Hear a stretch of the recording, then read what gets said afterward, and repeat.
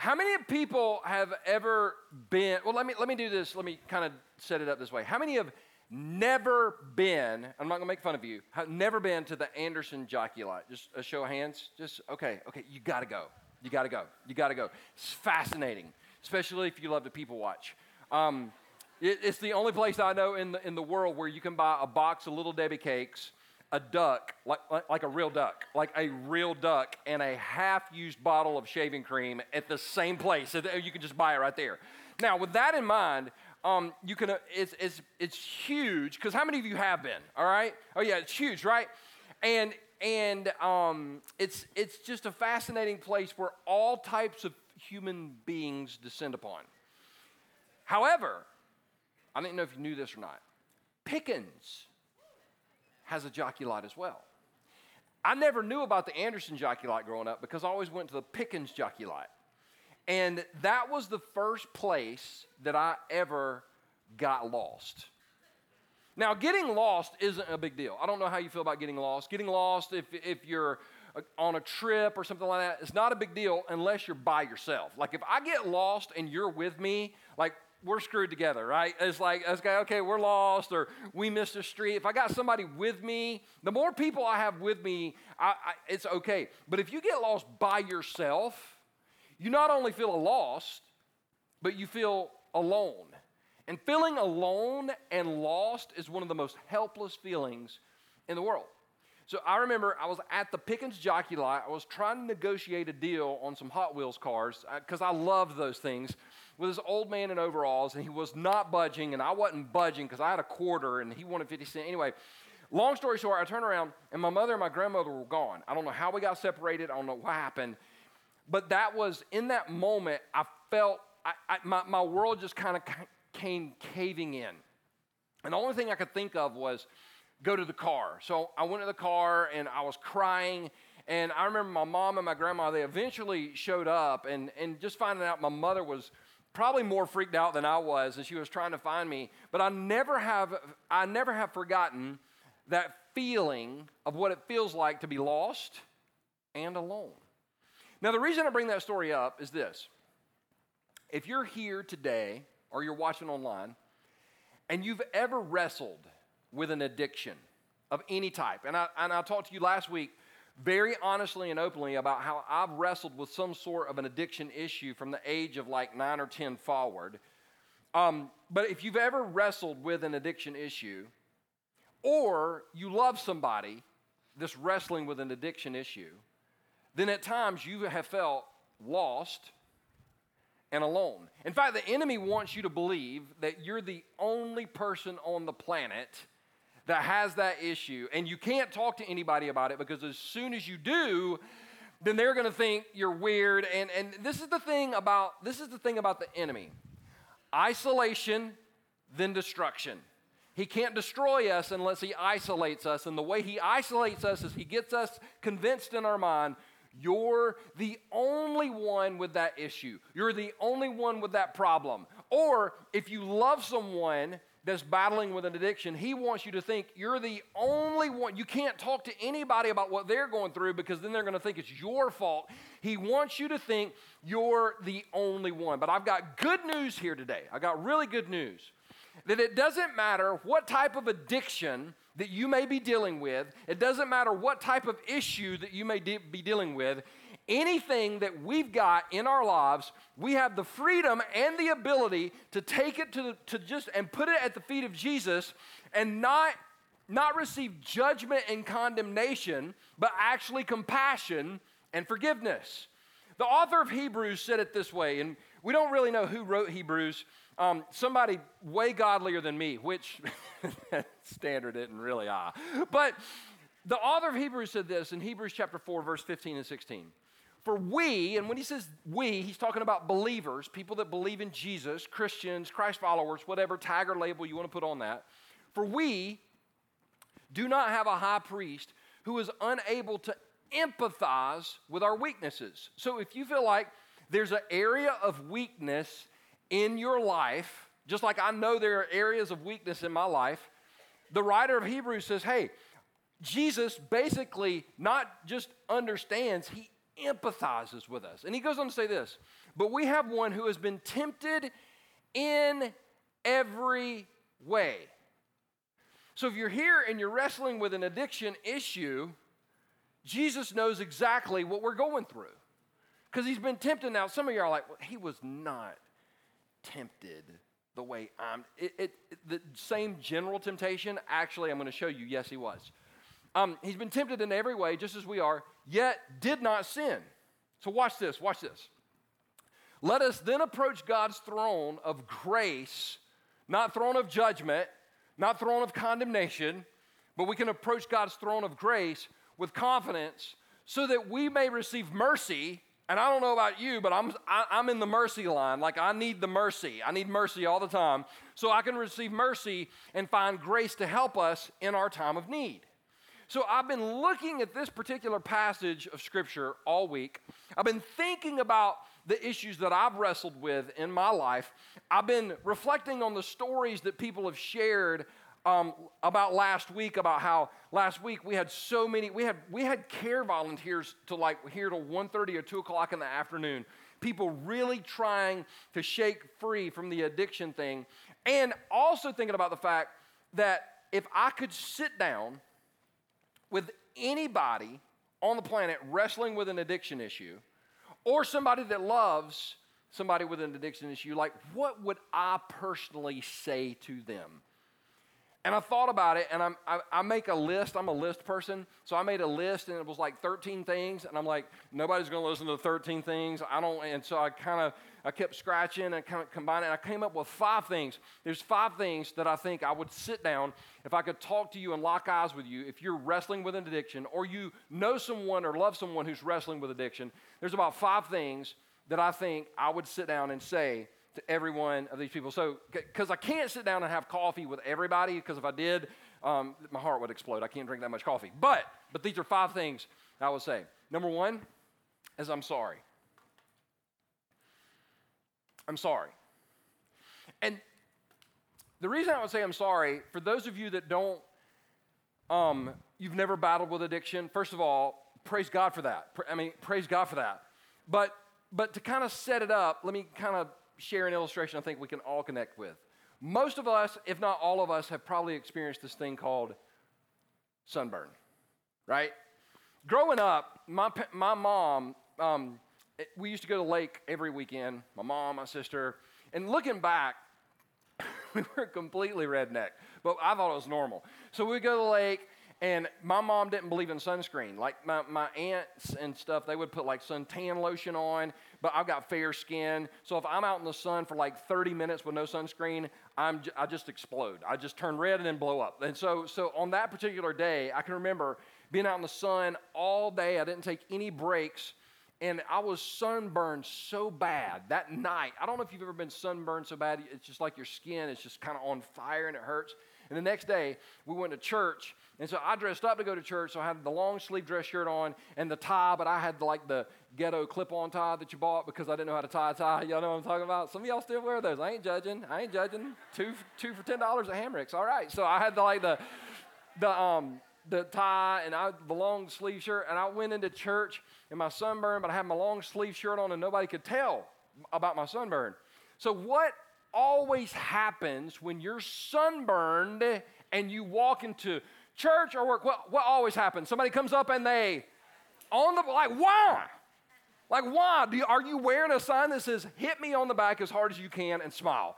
So a guy named John, his name was John Smith, he's a super guy, loves Jesus, going to heaven, almost sent him that day. He came up behind me and said, Perry, good to see you. Wham! And as soon as he did, like he couldn't see what was going on. He didn't know I was sunburned because I had on a long sleeve shirt. He couldn't see. I just started crying because it hurt. Now he didn't know. It wasn't his fault. But my mom said, well, I think we can handle this. So she had this stuff. I called it heaven in a bottle. It was aloe vera gel. Isn't that the greatest stuff in the world when you're sunburned? And she was like, hey, here's some aloe. Okay, put this on. So I put it on, and automatically, like as soon as I put the aloe vera on my skin, it stopped burning. And so for the rest of it, now, it only lasted for like 20 or 30 minutes, and then it would stop start burning again. So for the rest of the day, everywhere I went, I had that aloe vera gel, right? And by the end of the day, I had nearly used the whole bottle. And my mom was like, Perry, first of all, you smell horrible. Like, I smelled like a walking aloe vera plant, which I didn't think it was that, but I didn't care how I smelled. I just wasn't in pain.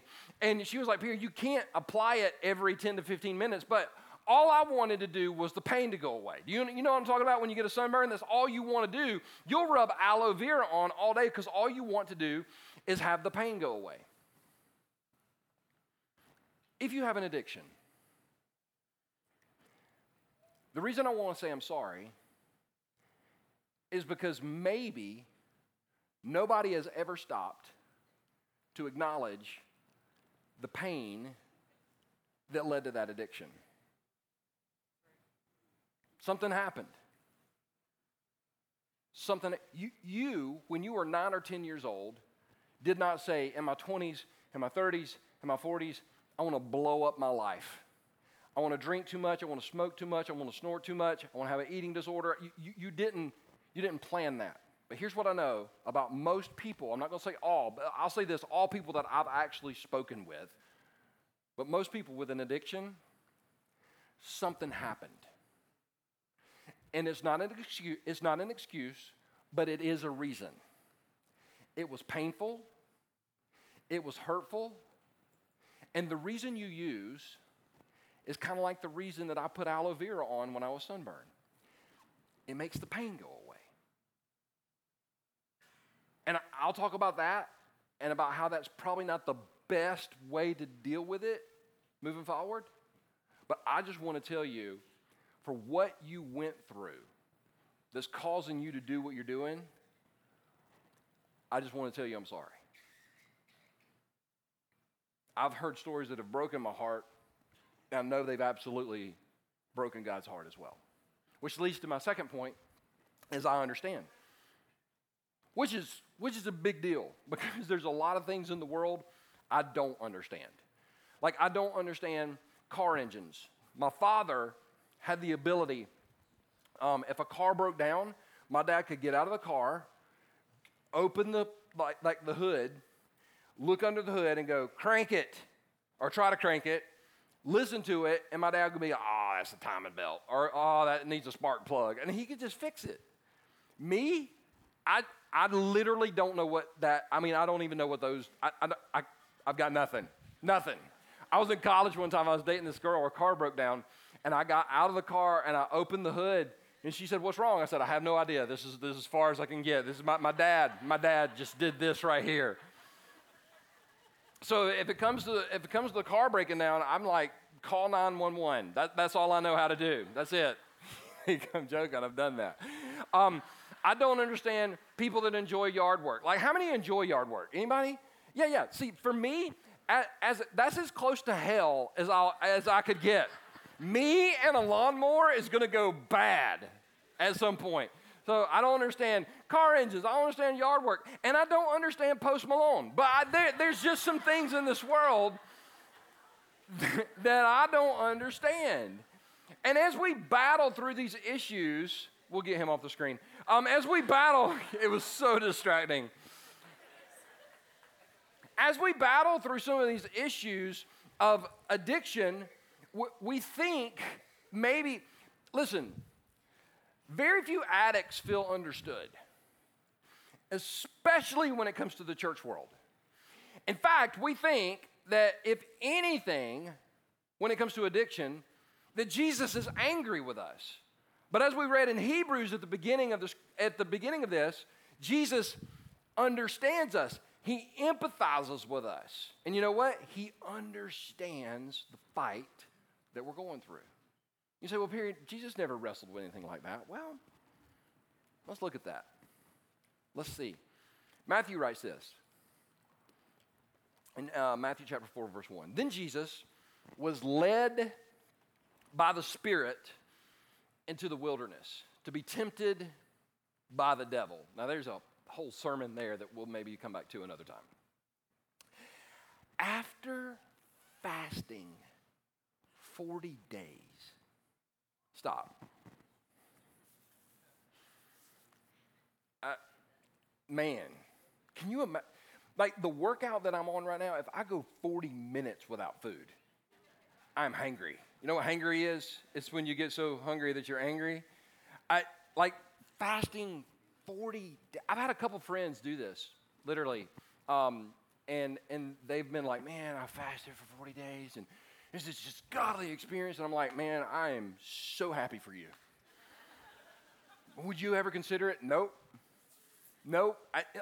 And if God ever wanted me to, I would like to say I'm open to whatever God wants. But for this, I'm going to need a sign. I'm going to need the sky to turn purple. I'm going to need to see a naked Smurf. I just don't know where that came from. Sorry. I just meds wearing off. I'm going to, fasting 40 days. I got to have food. As I'm talking about food right now, many of you are getting hungry. The more I talk about food, the hungrier that you're getting. You know why? Because we love food. I walked by a restaurant the other day. As I was walking by, I heard somebody say, oh, it's an hour wait. And I thought, there's no way. Listen to me. There's not a restaurant on the planet I would wait an hour for. Not one, well, the chef in there. Well, you know what? Chef Burger King is just as good, and he can get it my way right away, right? So can you imagine going 40 days? Now, this is a very, very simple question. I'm not going to trick you. If you go 40 days without food, probably the thing you want most in life is what? Food. Yes, somebody was going to say God. No, it's food.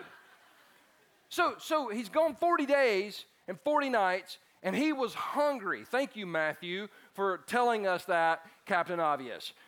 Verse 3, the tempter came to him. Doesn't he always hit us when we're vulnerable? How is it that he knows when we're going to be the most vulnerable? So he didn't tempt him on day 20. He didn't tempt him on day 30. No, he waited till day 40. And he came to him and said, you know, if, question his identity, you are the Son of God, tell these stones to become bread. Now, don't miss this, because when people say that Jesus was never tempted with any sort of addictive behavior, don't miss this, because the temptation behind it is this. Jesus, meet your own needs. You don't need God. And as somebody that's wrestled with addiction, when we give in, we're meeting our own needs. We're meeting our own needs. And you know what? Just like that aloe vera, it makes everything temporarily okay. That's the temptation. That's why Jesus understands when we're tempted to use, when we're tempted to do what we're tempted to do, when we're vulnerable, when we're feeling weak. He understands. This is why I love, because he comes back and he goes, Jesus answered, it is written, man shall not live on bread alone, but on every word that comes from the mouth of God. So Jesus was able to defeat Satan. Now, I taught for years that Jesus was able to defeat Satan. All he did was quote Scripture, so all we got to do is quote Scripture and defeat Satan. But now I know that's wrong. Quoting Scripture is good, don't get me wrong. But I know more Bible verses than I've ever known in my life, and still battle with temptation, just like you battle with temptation. The key to this phrase right here is, if we'll go back, Jesus was led by the Spirit. In other words, he was in the right mindset. And to overcome addiction, we've got to be in the right mindset and then understand how he's coming at us, approach it from a scriptural standpoint, and at the end of the day, believe that he understands what we're going through. The third thing I will tell you is I know people can be mean. One of the things I love to do from time to time is get out my guitar. This is not mine, it's Philip's. Ask for permission and play. And I'm a wannabe country singer. I love George Strait. But one of my favorite songs is by a female theologian named Taylor Swift. And if you know it, I want you to sing it with me. Someday I'll be living in the big old city, and all you're ever gonna be is me. Oh yeah. Someday I'll be big enough so you can't hit me, and all you're ever gonna be is me. Why you gotta be so mean? Y'all give yourself a hand. That was good. Now you know why I don't lead worship. That's the only 4 chords I know. Anyway, I know when that song came out, like the first time I heard that song, I said that song's gonna go to like number 1 and it's gonna stay there for a while. You know why? Because she hit on something. People are mean. And now that we got social media, oh my gosh. And I just want to be honest, this is second service, and the ones that get me are the anonymous ones. Like Sally Pants 48. There are people in this room that have had a negative comment left to you by Sally Pants 48, and it'll ruin your day. Who freaking cares? It's Sally Pants 48. Nobody even knows who that is, right?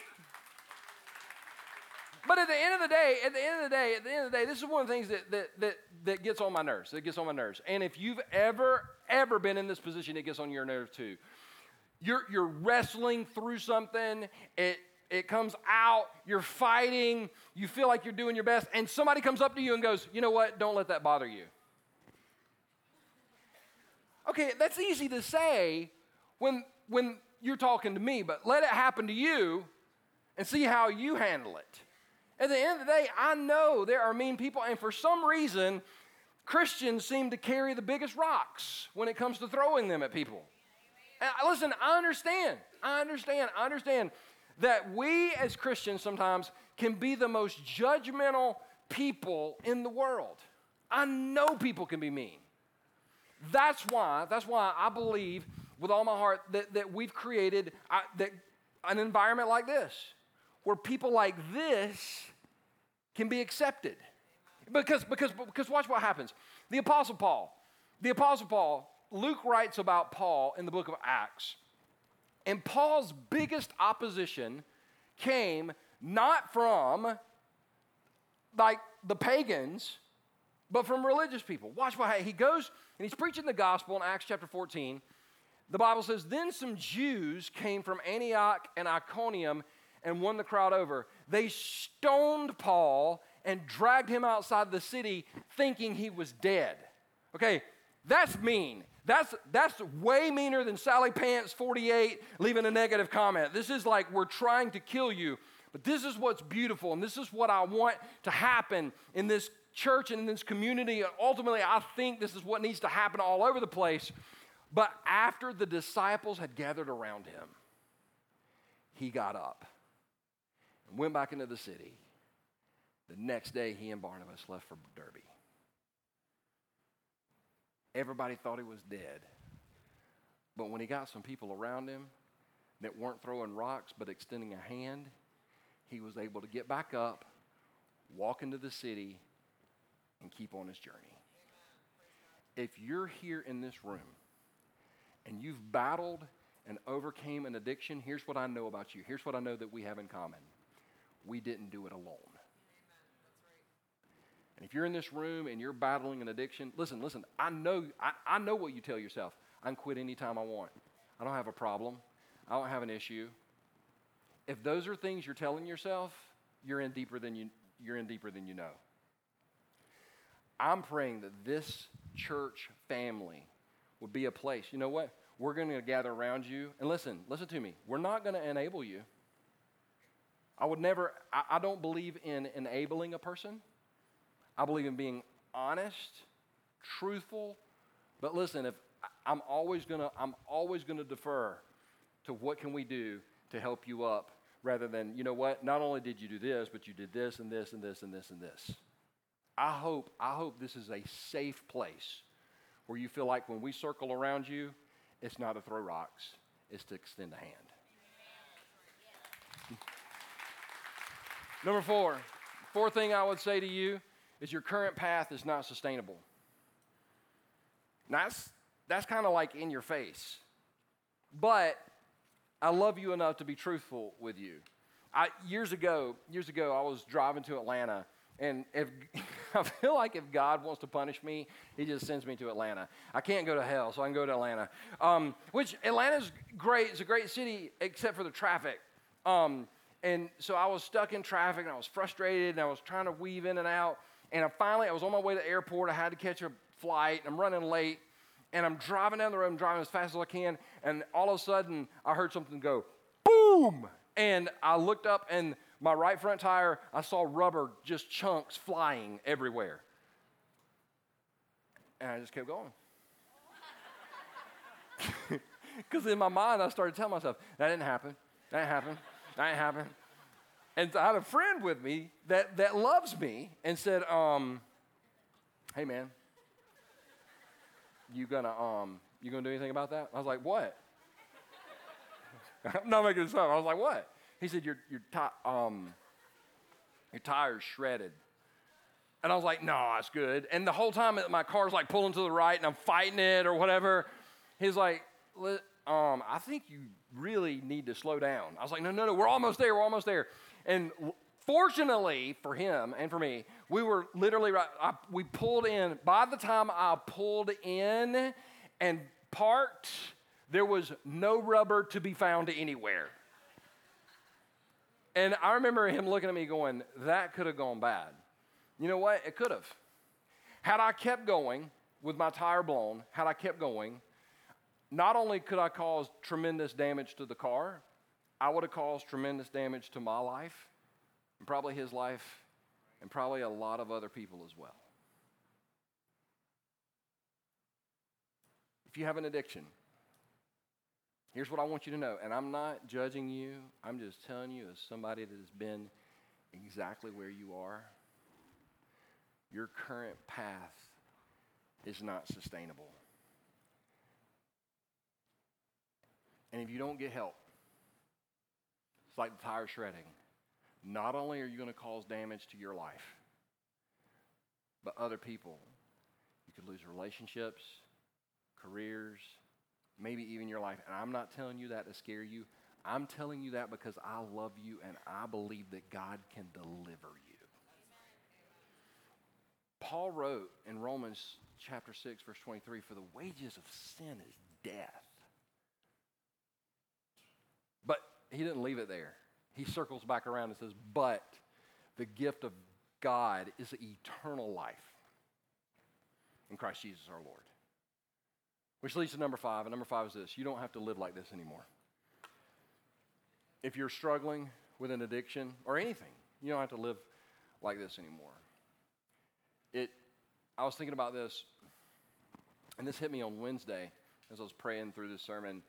The switch from private school to public school for me was really tough. Because I went to a private school, and I was kind of sheltered, just me personally. I was a little bit sheltered until the 5th grade. And I went from private school to public school because I wanted to play football, because I was going to play for Clemson and then the Dallas Cowboys. We see how that went. But I wanted to play football. But in my 5th grade class, we would switch classes, and so we would go over to our math and science class, and Miss Dukes taught, and I sat beside a guy named Nathan. And I never will forget this. On the first day of class, he balled up his fist, and he punched me in the leg as hard as he could. And I'm not really a confrontational person, so I was just like, well, maybe he's having a bad day. I didn't know. And the next day, I didn't say anything. The next day, he did it again. And I didn't acknowledge it, so he did it like a second time. I just kind of looked at him, because he's sitting on this side of me. I just kind of looked at him, and I just kind of smiled, and he gave me a dirty look. The next day, he did it again.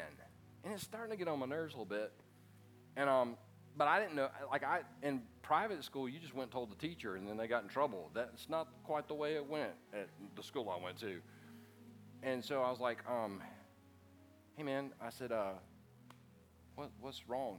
And he looked at me and said, I don't like you, boy. He said, and I'm going to hit you every day we come in this class. So that night I went home, and I told my parents I didn't want to go to public school anymore. I was like, I want to go back to private school. They were like, why? I was like, well, I don't know. And finally, my dad had the ability to stare into your soul and pull the truth out of you. So I was like, I don't want to go. He was like, why? I was like, Nathan. And I told him what was happening. I'm going to quote my dad. My dad told me, he said, you walk into class tomorrow. He said, you look at Nathan and say, Nathan, you will never hit me again. And if you do, I will bust you in the damn mouth. Do you understand? I said, I can say that. He said, yes, you can. I said, all right. So the next day, we went and sat down, and I was smiling. Nathan literally looked at me and said, what are you smiling at? I said, well, Nathan, I'm glad you asked. You remember yesterday when you hit me? He said, yeah. I said, well, that would be the last time. And I went on and told him what my father was. Said, you know what? He never hit me again. He never hit me again. Because I had permission from my father to tell somebody, I'm stronger than this, and I don't have to live this way anymore. And you have a heavenly Father that tells you, you know what? You've been struggling, you've been wrestling, you've been feeling like you're losing, but the good news is today, no matter what has happened, you don't have to live this way anymore. Chains can come off, addictions can be set free, and you can have life.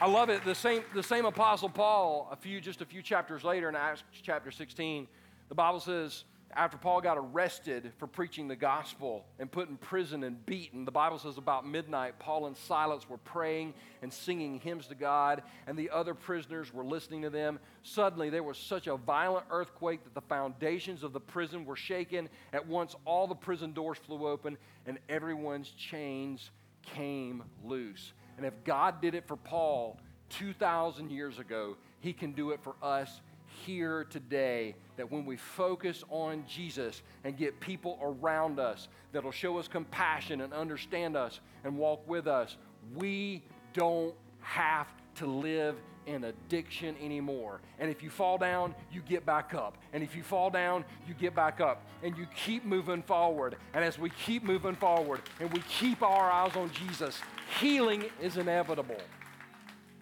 So with that in mind, can we stand for closing prayer? But listen, before we pray, if you're in this room or you're watching online and you're struggling with addiction, I want you to listen to this. You don't have to live like this anymore.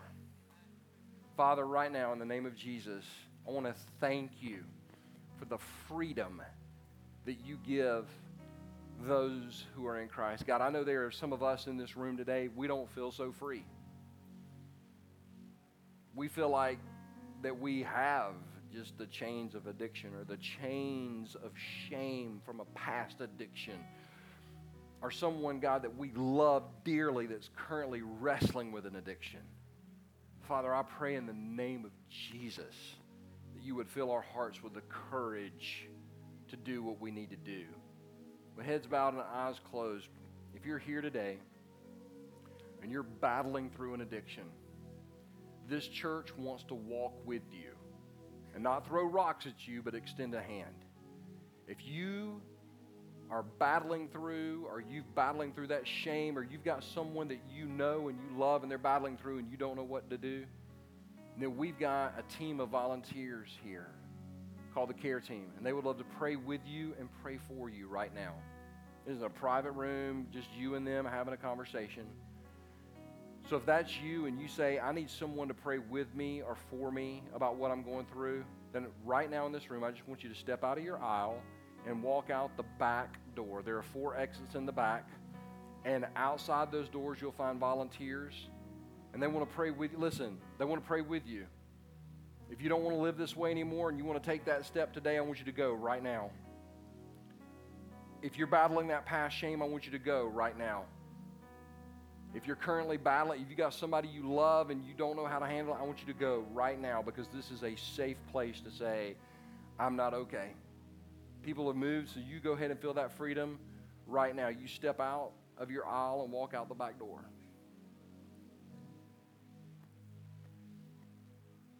Maybe you're here today and you don't have a relationship with Jesus. You've never asked Jesus to come into your life. You know, at the beginning, the scripture we shared said that he understands everything that we're going through. And if we'll just ask him to come into our life, he'll give us everything that's right about him, and he'll take everything that's wrong about us on the spot. So if you're here today and you need to receive Jesus, you want to receive Jesus in your life, then right where you stand right now, right where you stand, I just want you to pray in your heart and just say, Jesus, come into my life. Take over. I believe you died on the cross and rose from the grave to pay for my sin. And right now, Jesus, I receive you. In Jesus' name I pray. With head still bowed and eyes still closed, if you just prayed that prayer, if you just prayed and asked Jesus to come into your life, you stepped over the line of faith, I want to pray for you today. But if that's you and you prayed to receive Christ, I just want you to raise your hand and just let me know, hey, I just prayed to receive Christ. Hold it up high. Hold it up high so we can see it online. I see one in back. I see two. Anybody else? You just prayed to receive Christ. 3. Amen. Anybody else? Thank you, Jesus, so much for these hands that are in the air. Father, I pray that you would fill them with hope. I pray that you would fill them with joy. I pray that you would fill them with encouragement. Father, I pray for those back in the care room right now, Jesus, that you would fill them with encouragement, hope, and joy, God, and that we would walk out of here knowing, because the tomb is empty and that you are alive, that we can live fully alive. Thank you, Jesus, for your love. We love you. And everybody that agreed said, amen. Hey, next week, Easter weekend is going to be awesome. I love you guys. I'll see y'all then. God bless.